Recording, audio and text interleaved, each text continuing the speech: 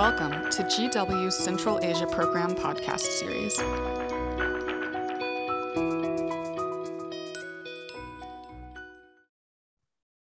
All right, let's get started. Good morning, good afternoon, good evening, everyone. My name is Sébastien Pérouse. I'm a research professor working with the Central Asia program at the Institute for European, Russian, and Eurasian Studies at George Washington University. Welcome, everyone, to our Central Asia program seminars. So today, we're going to address a very understudied topic, which is the role of Kazakhstan as a foreign donor. Well, most of the research and most of the debates have focused on Western donors or on Russia, on China, and on the increasing role of emerging countries in the South, such as India or Brazil as foreign donors. And yet, we've seen this last 10 years or so how Kazakhstan has been increasingly engaged in development abroad. So this event today is based on a book entitled Modernity, Development and Decolonization of Knowledge in Central Asia, Kazakhstan as a foreign aid donor. The book has been published recently, very recently, and is authored by Nafisa Insebayeva. So I'm very, very happy to welcome Nafisa today in our seminar. I must say that I'm very proud because Nafisa was one of our Central Asia Azerbaijan fellows at the Central Asia program a couple of years ago. So Nafisa specializes in Kazakhstan's foreign policy, international development politics, foreign aid, and South-South cooperation. She holds a PhD from the University of Tsukuba in Japan, and she currently serves as a researcher at the Nippon Foundation Central Asia Japan Human Resource Development Project. And Nafisa's studies have been published in many peer-reviewed journals, including the Journal of Eurasian Studies and Europe-Asia Studies. So Nafisa is going to present her book briefly. There about 15, 20 minutes, and her presentation will be followed by two discussants, Sinat Sultanaliyeva and Sofia Duboulay. And after the discussion, we'll have a Q&A session. So please feel free to send your questions in the chat box. So thank you so much, Nafisa, Sinat, and Sofia for being with us today. And Nafisa, the floor is yours. Thank you very much, Sebastian, for the gracious remarks. So yes, so once again, thank you for the introduction. I can skip that part. I'm happy to get reunited with the Central Asia program and the IRS for the book launch. Thank you for your constant support and for hosting this talk. So first of all, I would like to greet everybody who joined us today. Good morning if you're based in North America, and good evening. In fact, late night if you are joining us from Asia. It's midnight here. It is a pleasure and honor for me to have this opportunity to discuss my book with all of you. Also, I would like to thank our discussants, Sinat and Sofia. I really appreciate your thoughts on this study. Before I dive into the details, I want to thank Palgrave Macmillan for producing this work, and I would like to highlight the Politics and History in Central Asia book series at Palgrave. I know that a lot more interesting and exciting research on Central Asia is going to come out this year, so I hope that you all will check those works out as well.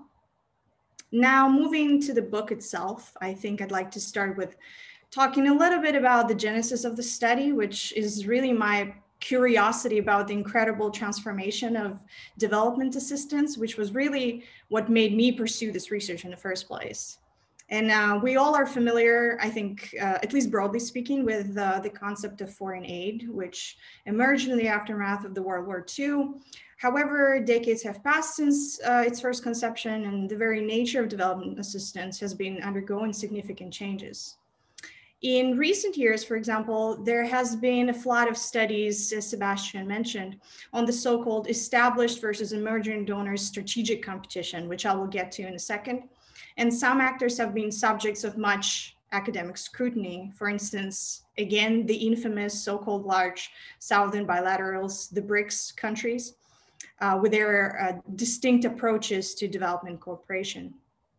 In other words, we have been observing a rise of new development actors, new development institutions, and new development strategies, which all poses a lot of questions on the implications of these changes for the regional and international development landscape, which we can confidently argue has become increasingly polycentric over the past several decades. And despite this trend, however, the research in the field of development cooperation is yet to examine the full diversity of emerging actors entering the foreign aid scene. And while some of these new providers have been under the spotlight, as I've mentioned before, others have often been left aside. And as a result, there remains a vacuum of knowledge informed by fieldwork regarding these not less important cohorts of second-tier providers. And the case of Kazakhstan exemplifies the point. So with this kind of backdrop, this book joins the discussion on foreign aid triggered by the rise of multiplicity of emerging donors in international development and explores the transformation of Kazakhstan from a recipient country to a development aid provider. If I can have the next slide. So this book is really the first major piece of research that has been published on Kazakh aid. And this study is in part about how Kazakhstan constructed its development aid model, and it also evaluates its philosophy and core features, as well as explains the factors that account for the construction of Kazakh aid patterns, but about this later. First, I want to mention that the book draws on the fieldwork, which was conducted in Nur-Sultan and Almaty between 2016 and 2019. So as you can imagine, it was a really long process, which involved a wide range of stakeholders. So because of the limited information available to the public on the topic to begin with, I cannot proceed without acknowledging the role of all cooperating governmental and non-governmental agencies. It would not be possible to complete this research without their kind cooperation. Now, before we move on, it must also be acknowledged that Kazakhstan's aid model continues to undergo significant changes, and the construction of its development aid model remains a continuous process. So let's look over the main developments. So according to the official rhetoric, Kazakhstan has provided over $500 million in foreign aid over the last 30 years. And we must acknowledge that Kazakhstan has made a relatively fast transition from a recipient of assistance to an international donor. And Kazakhstan's path, as you can see, to donorhood has officially commenced back in 2013, when the concept of the Republic of Kazakhstan in the sphere of official development assistance was approved by the decree of the president. And that was sort of the document ought to set the roadmap for the state's development aid initiative. The Kazakh national system of ODA was established under the Ministry of Foreign Affairs of Kazakhstan with the operating budget of 0.01% of GDP for the purpose of providing development assistance primarily to the countries in Kazakhstan's immediate neighborhood, so Central Asia and Afghanistan. Kazakhstan became the first official development assistance provider in the Central Asian region by adopting the law of the Republic of Kazakhstan on official development assistance on December 10th, 2014. Now, in 2017, Kazakhstan announced the decree on main direction of state policy in the field of ODA for the years from 2017 to 2020. And the next major development was the establishment of Kazakhstan's Agency for International Development, or KazAid, which was established by the decision of the government of Kazakhstan on December 15th, 2020.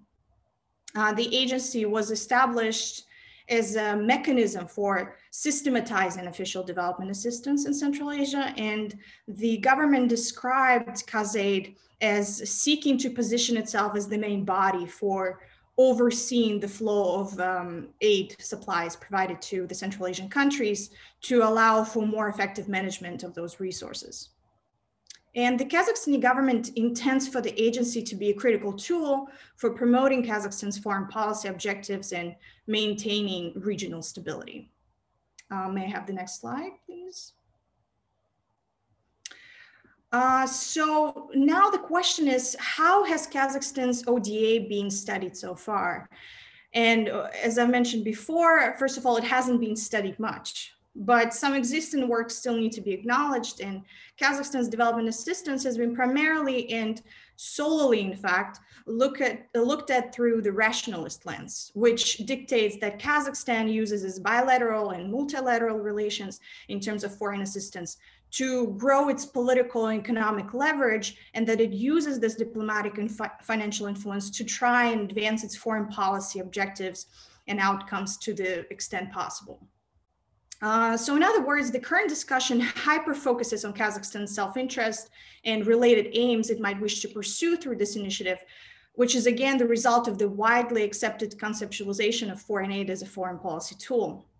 In this line, we have one of the explanations, for example, which dictates that by reducing and eliminating problems that have arisen from underdevelopment in neighboring countries, Kazakhstan aims to prevent penetration of these problems inside its own state. So we're talking illegal migration flows, drug trafficking, and other forms of crimes, including extremism and terrorism. It has also been argued that Kazakhstan ODA is ultimately connected to the increasing redefinition of power balances and sphere of influence in the region. And from this perspective, donorhood could possibly help Kazakhstan gain more influence in the neighboring states through its engagement and increase its bargaining power opposite its foreign aid dependence. We've also seen some people look at the soft power dimension of aid, which conceptualizes foreign aid as solidarity, arguing that with the economic development and growth of the international prestige of the country, the responsibility of Kazakhstan for ensuring international regional security and stability also increases. All in all, the existing literature on Kazakh aid, as you can see, aims to address the question why and focus on describing the motivations behind Kazakh aid. Now, even though all these explanations might be plausible, they evoke more questions than answers. And I think because we get so caught up in the exclusively focusing on this question, we lose track of the fact that, as I've briefly discussed before, the world is engaged in a diversity of foreign aid actors. That's what has been ignored so far, is the vital question of how Kazakhstan made this transition and what's Kazakhstan's identity as a donor. Therefore, this book aims to fill this gap and shift the discussion by exploring how Kazakhstan transformed into the development actor it is today and what kind of development actor it is now. Next slide, please. So what do I mean when I refer to different kinds of development actors? As I've mentioned before, the development architecture revolves around the infamous dichotomy of traditional or established or old or northern and emerging new southern donors. And the foreign aid landscape has witnessed an increasing diversification in donorship, triggered by the rise of these non-DAC emerging southern new donors. And these labels have often been used as a shorthand to set those new actors apart from the Organization for Economic Cooperation and Development, OECD, Development Assistance Committee, DAC members, who are often referred to as established donors, traditional donors, or Western Northern donors. Despite its relatively wide usage, these categorizations of such actors as new or emergent is actually quite imprecise. First, as many of you might know, many of these new emerging actors are not novices in the field of development assistance. The greatest example would probably be China, which is considered to be an emerging donor, but whose first aid-giving activities date back to 1950s. Second, these umbrella terms misleadingly entail a connotation of homogeneity among the new development aid providers and disregard substantial differences among them. This divergence in views and practices is not exclusive to the so-called non-traditional donor group. In fact, established donors, the DAC donors, too lack homogeneity and often differ in the way they organize their aid and prioritize its purposes, which is evident from the multiple attempts to coordinate and harmonize their aid-given activities and practices. So the question now is, where does Kazakhstan fit in all of this? And while I argue that Kazakhstan has constructed a hybrid identity as a development aid partner, and that Kazakhstan doesn't fit either of these categories, and in fact stands as an outlier, falling outside of these groups due to its historical experiences. And there are several reasons why Kazakhstan makes an interesting case study. First, Kazakhstan, as well as other Soviet Republic, was not an independent member of the global system at the time of the first, second, third world classification, and hence wasn't categorized as a third world country when the term was first coined. And these categorizations, the global north, global south, developed, developing, the first world, the third world countries, lie at the core of theorization about north-south and south-south aid paradigms. So this book aims to emphasize that these concepts were developed out of an entirely different range of historic and geohistoric experiences. And given the socio-political and cultural differences between Western and post-Soviet societies, we cannot assume that the methodological tools and theoretical perspectives developed in the Western or sometimes non-Western context are necessarily applicable to Kazakhstan. In fact, the unique experience of such countries as Kazakhstan and the sort of inability of the Cold War terminology to convincingly and thoughtfully capture and conceptualize these experiences highlight the outdated nature of those concepts, which do not seem to be relevant at the present time. So the point here is to show that Central Asian experts and researchers should not blindly apply theories and concepts that, so to speak, did well in the West or other parts of the non-Western world, and which got cemented in our heads. But I invite all of you to question the status quo respectfully and thoughtfully. And we definitely see some effort in that direction in the recent years. So wrapping up this discussion, I should reiterate that there are inconsistencies that experts in the field should be uncomfortable with, and the dichotomous approach to analyzing the international development architecture is too simplistic of a view to capture the full complexities of the existing mechanisms. I think that because we often think of the rise of new development actors within the framing of their rivalry with the established donors for global influence, we downplay the significance of their diversity and their differences among each other.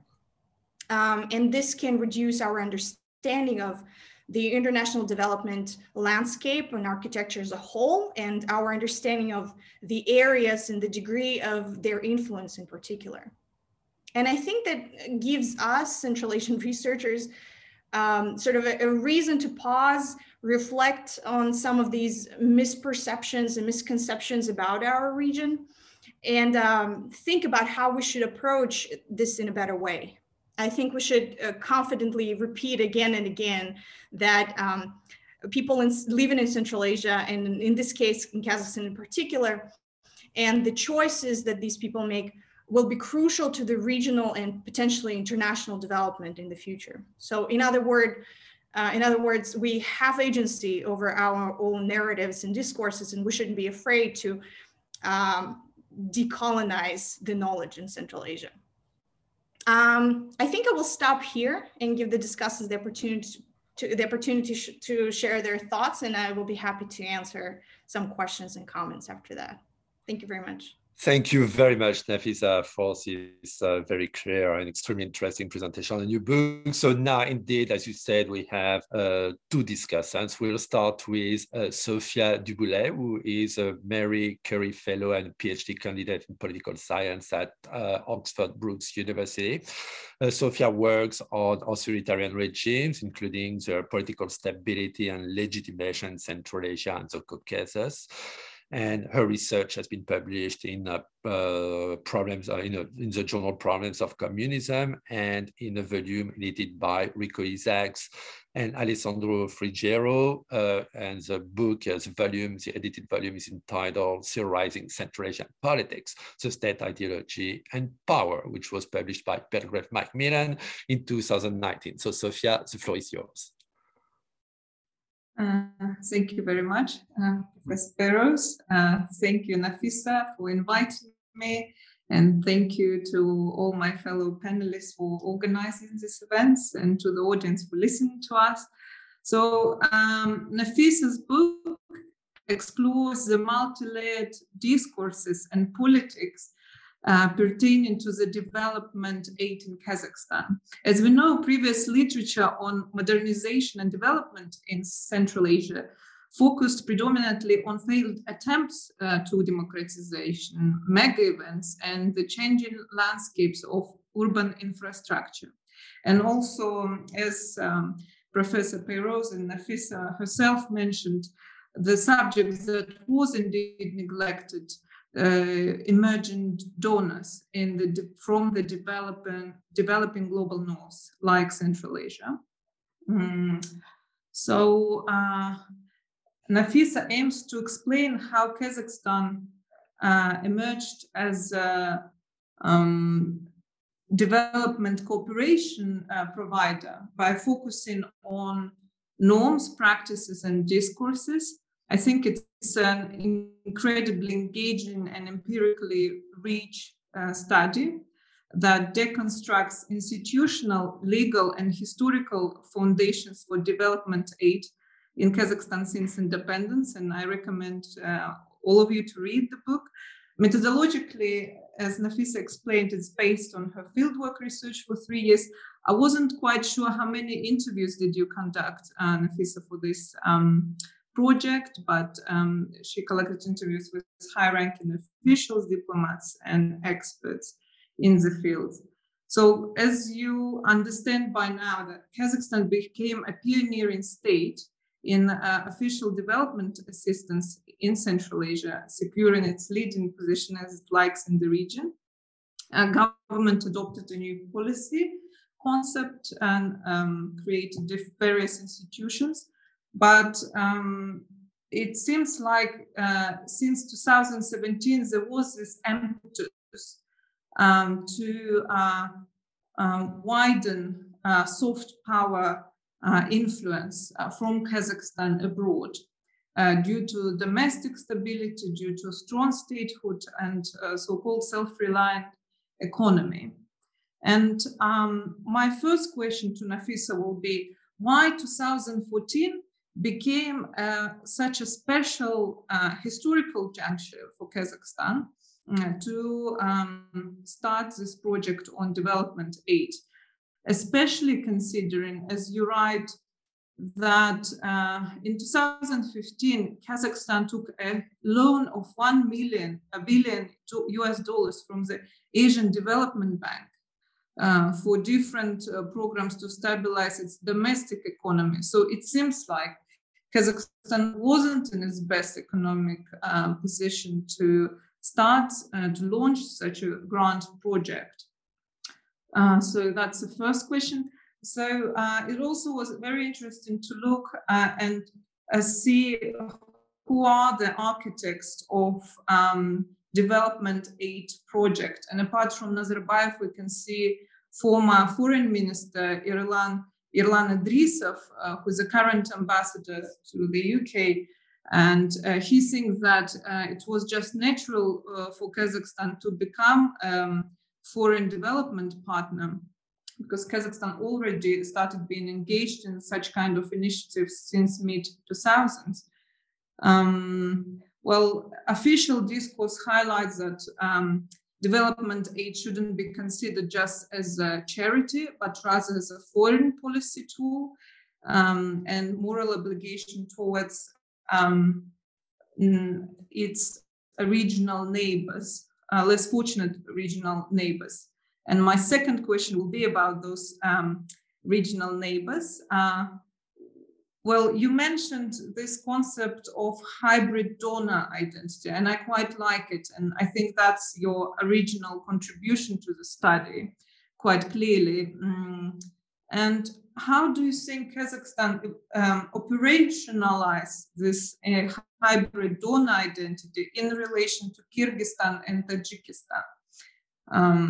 Well, I do understand how it does this job for Afghanistan. I think you articulate that well in your writing, but I would like to know why these two countries were used as an example, and how this idea of good neighborliness, as you call it, realized.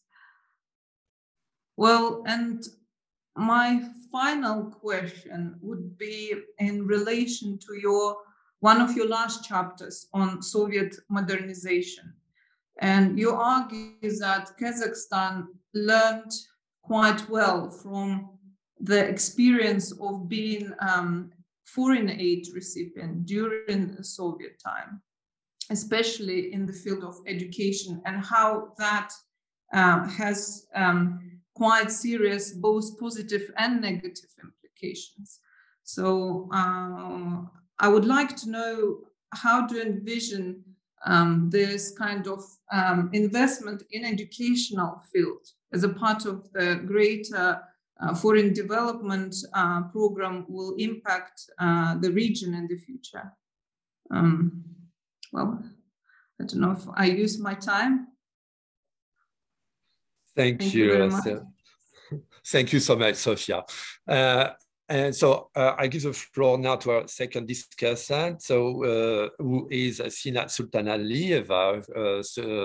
Sinat is a researcher at Human Rights Watch. She's focusing on Kyrgyzstan and Tajikistan, and she received a PhD from the special program in Japanese and Eurasian Studies at the University of Tsukuba.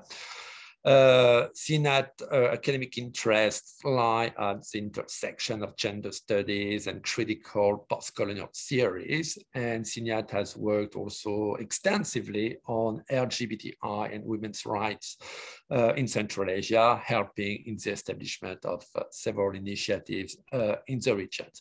And before Sinat starts, I just would like to remind that please, to our audience, please feel free to send your questions in the chat box. Thank you. So Sinat, the floor is yours. Thank you so much, Sebastian. And thank you, Nafisa, for inviting as well as a discussant to your book launch. I'm really happy to be part of it. My contribution, I think, as a discussant is going to be a little bit shorter and more maybe focused on the theory. I'm not so much of I don't have a background in donor theories and studying donors or economics, finances, and other such things, which you are an expert in, Nafisa, and I take my hat down.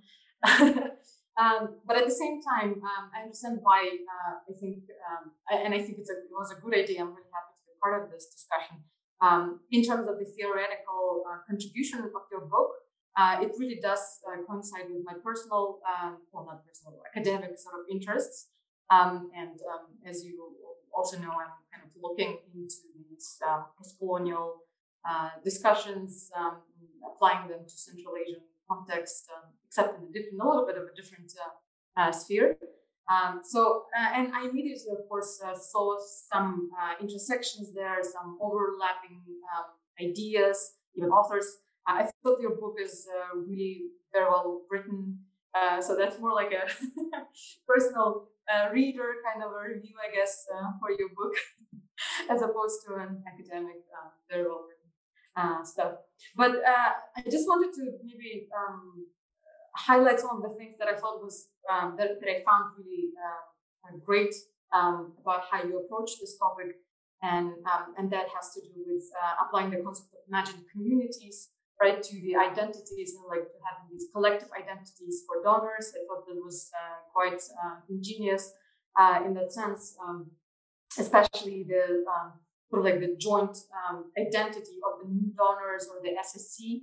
The South-South Cooperation donors, even though they are still, as you're mentioning it, and it is important to remember that they are still very much diverse, and they don't really fit the sort of these narrow categorizations of the old North, North to South types of donors, and the new ones, the emerging South-South ones. At the same time, we have to recognize that, regardless of these differences, there is still something that's kind of uniting them in that sense, right? So I thought also Another thing that I thought was really well touched in the book is the idea of these 8 philosophies of the different sort of groups, right, of the donors. And I was, and I'm sorry about this. So yes, so I was talking about the 8 philosophies, right? The question about, and I, as sort of addressed in the title of the book, as well as in the chapters, especially in the theoretical background for the book. An interesting point is about the sort of the colonialist undertones in the paradigm, in the 8 philosophies of the old and the established, sort of like the OECD, DAC donors, right? Because we can clearly see how the sort of the donor or the grant or aid is kind of a lot of the times is conditioned to certain milestones, right, on the part of the receiving countries. And there's a lot of tying of this to democratization, to the human rights, and we are seeing how human rights or the paradigm of human rights is becoming a tool of this kind of new, perhaps that's going to be maybe a very strong word, but of a new imperialism in that sense, right? You know, you're going to get the money if you make sure that LGBT people in this country are, you know, treated equally, without regards as to how exactly the situation, you know, the background, historical context, religious context of these countries. This is a very contentious point, so I'm not making any kind of claims there, but it's just something interesting to think about, right? How this, I would, I guess, say, sort of colonialist paradigm is very much apparent in these issues. And I'm also seeing myself personally how a lot of the time in human rights advocacy, these tools are employed by the different actors within this sphere, right? Where governments are being influenced by other governments or by people within these states, for example. And there are several different kinds of tools. So, for example, when we're talking about the European Union, let's say there's always the European Partnership Cooperation Agreement, or the so-called EPCA, which is also appealed to by the local human rights activists in their communication with the EU, for example, as you know, you should withhold the signing of this unless there is some progress made on the ground, and how to approach this issue, I guess academically. I think that's an interesting topic, and I was just wondering, what do you think about this? And how, I mean, you did mention this, the different sort of philosophies of the new or like the South, where I'm also sort of guessing there's less strings attached, or perhaps even if the strings attached are attached, then they would be attached to different topics. I'm guessing. So that would be something interesting for me to learn about. Your thoughts on this issue. And another thing that I thought, another question that I think would be interesting for us to think about collectively, but also, first of all, your opinion on this issue, is in light of the January events from recent, so basically from this year, 2022, right? And we are all understanding, or we're now having, or maybe not so much now, but I guess it's coming more into light of the public sort of conscious or the public paradigm discourse in general. And it has been discussed and raised, maybe in academic, but like more in the niche circles before. But now it's more or less a general knowledge that a lot of the issues that had to do with the January events is we saw that there were masses of these disenfranchised youth, an overwhelming majority of whom were young males who are unemployed, who are not within any sort of networks or circles. Basically, the only word that comes to my mind is "neustroyenные в жизни" in Russian, in a way, right? So there's no kind of outlet for anything, right? and then it's a lot easier to be manipulated for them or to be engaged in criminal or paralegal activities or some such.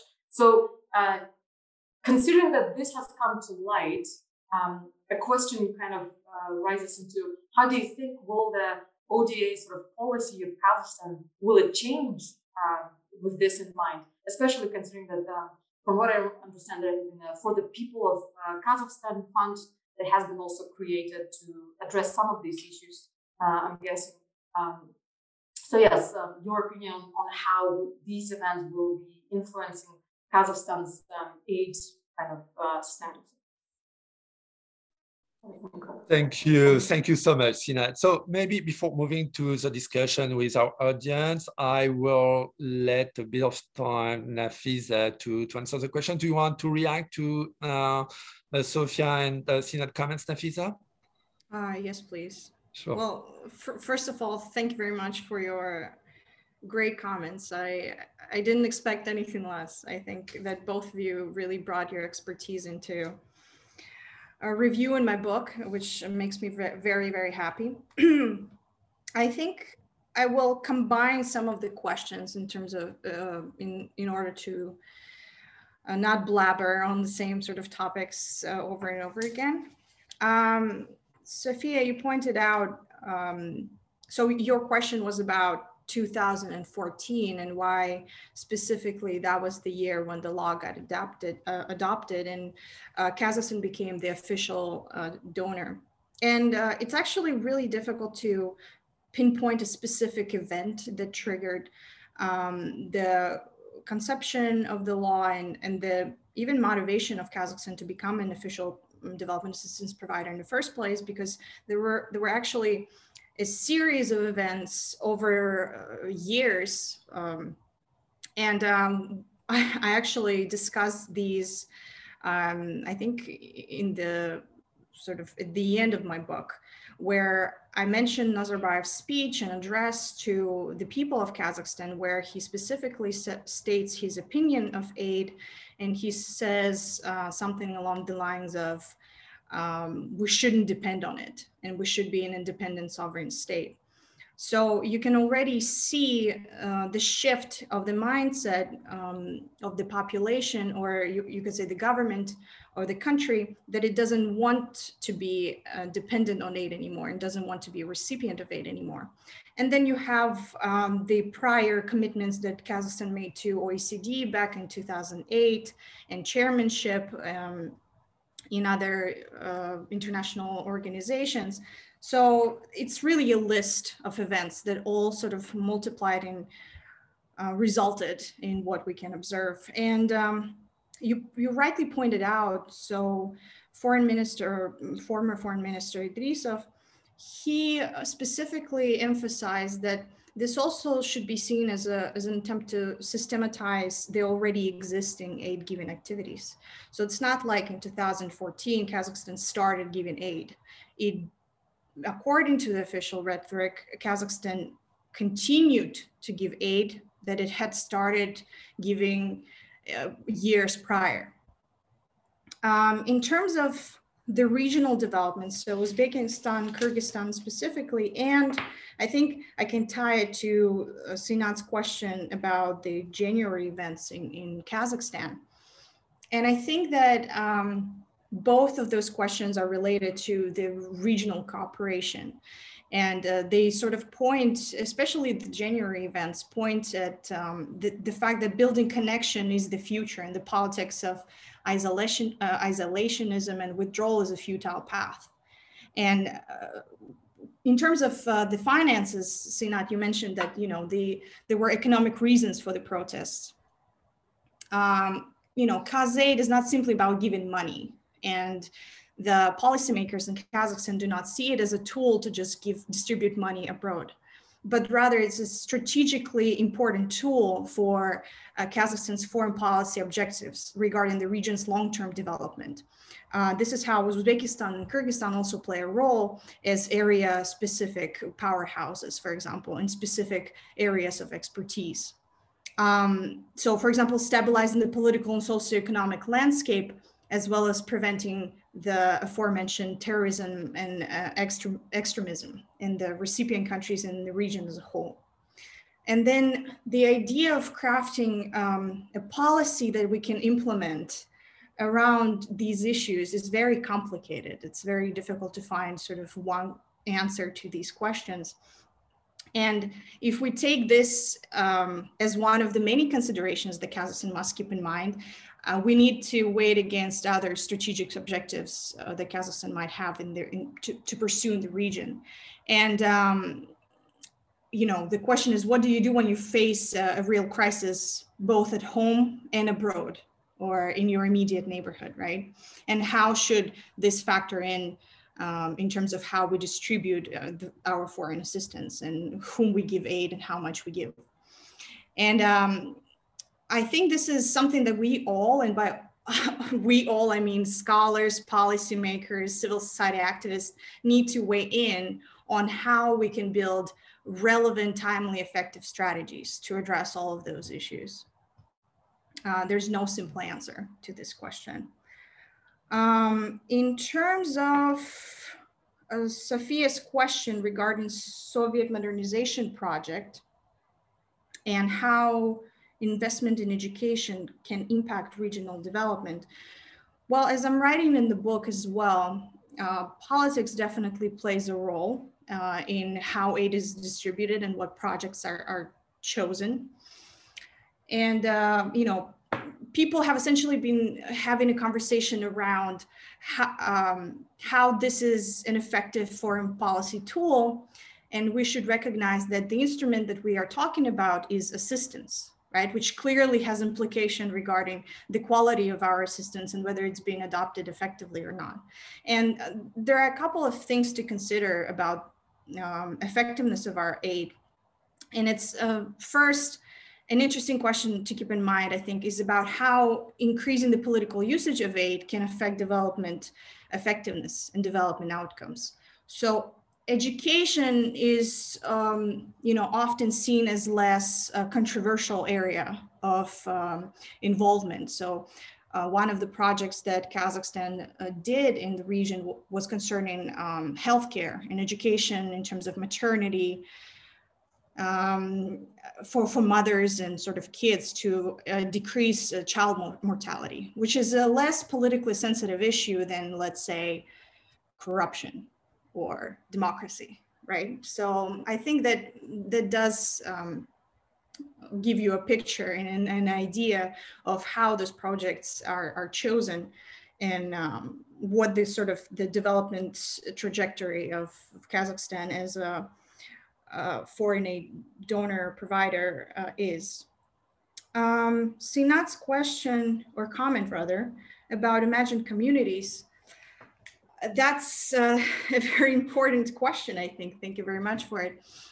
So, when we see these words, old, traditional, southern, northern, people tend to treat them as just sort of useless, hefty labels that we could just throw around to, describe something in the distance. But those actually are carefully crafted, and there is the whole identity behind those words. And it's not only specific aid policies or aid strategies that are the main root of the difference and diversity in the development aid, but it's also the identity, how donors identify themselves and how they identify their aid. And that ties to your second question about the colonialist undertones of aid or to aid. And as I'm writing in my book, for a lot of people, they conceptualize aid as the transfer of superior, quote unquote, northern knowledge and expertise from the global north to the global south. And they often see it as a morally good thing to do. And, but other people would question that, right? Because aside from aid giving activities, we have international institutions, we have international trade, and a lot of people might say, well, a lot of cheap labor, a lot of just exploitation happening in the global south that benefits the global north, right? Both economically and politically sometimes. So it's a very interesting question. I really encourage other Central Asian researchers to look into it, because depending on the context, depending on the country we're looking at, the undertones and the implications of those undertones are going to be different. I believe that this is what I'm arguing in my book, that Kazakhstan's experience is unique in that it doesn't fit either of those groups of donor countries, and there's more diversity to emerging donors than meets the eye. So thank you for your questions. I hope I answered. Thank you very much. I'm really sorry. We need now to conclude. So I'm sorry I couldn't take all the questions of the audience. So, but please, I mean, feel free to get in touch with Nafisa. I mean, as you see, with all these questions, many questions we received, I mean, Kazakhstan ODA is a very important topic. It raises a lot of interest. And to know more again about this topic, so I repeat, I very strongly recommend you read Nafisa's books entitled Modernity, Development and Decolonization of Knowledge in Central Asia, Kazakhstan as a Foreign Aid Donor, and which has been published by Palgrave Macmillan. So thank you very, very much, Nafisa, for your presentation. Thank you very much, Sinat and Sofia, for the discussion. I would also like to thank our audience for being with us today and for the discussion. And we look forward to having you again in one of our upcoming seminars. So thank you very much. Have a good day or have a good evening, or for our colleagues in East Asia, including in Japan, have a good night. Thank you. Goodbye.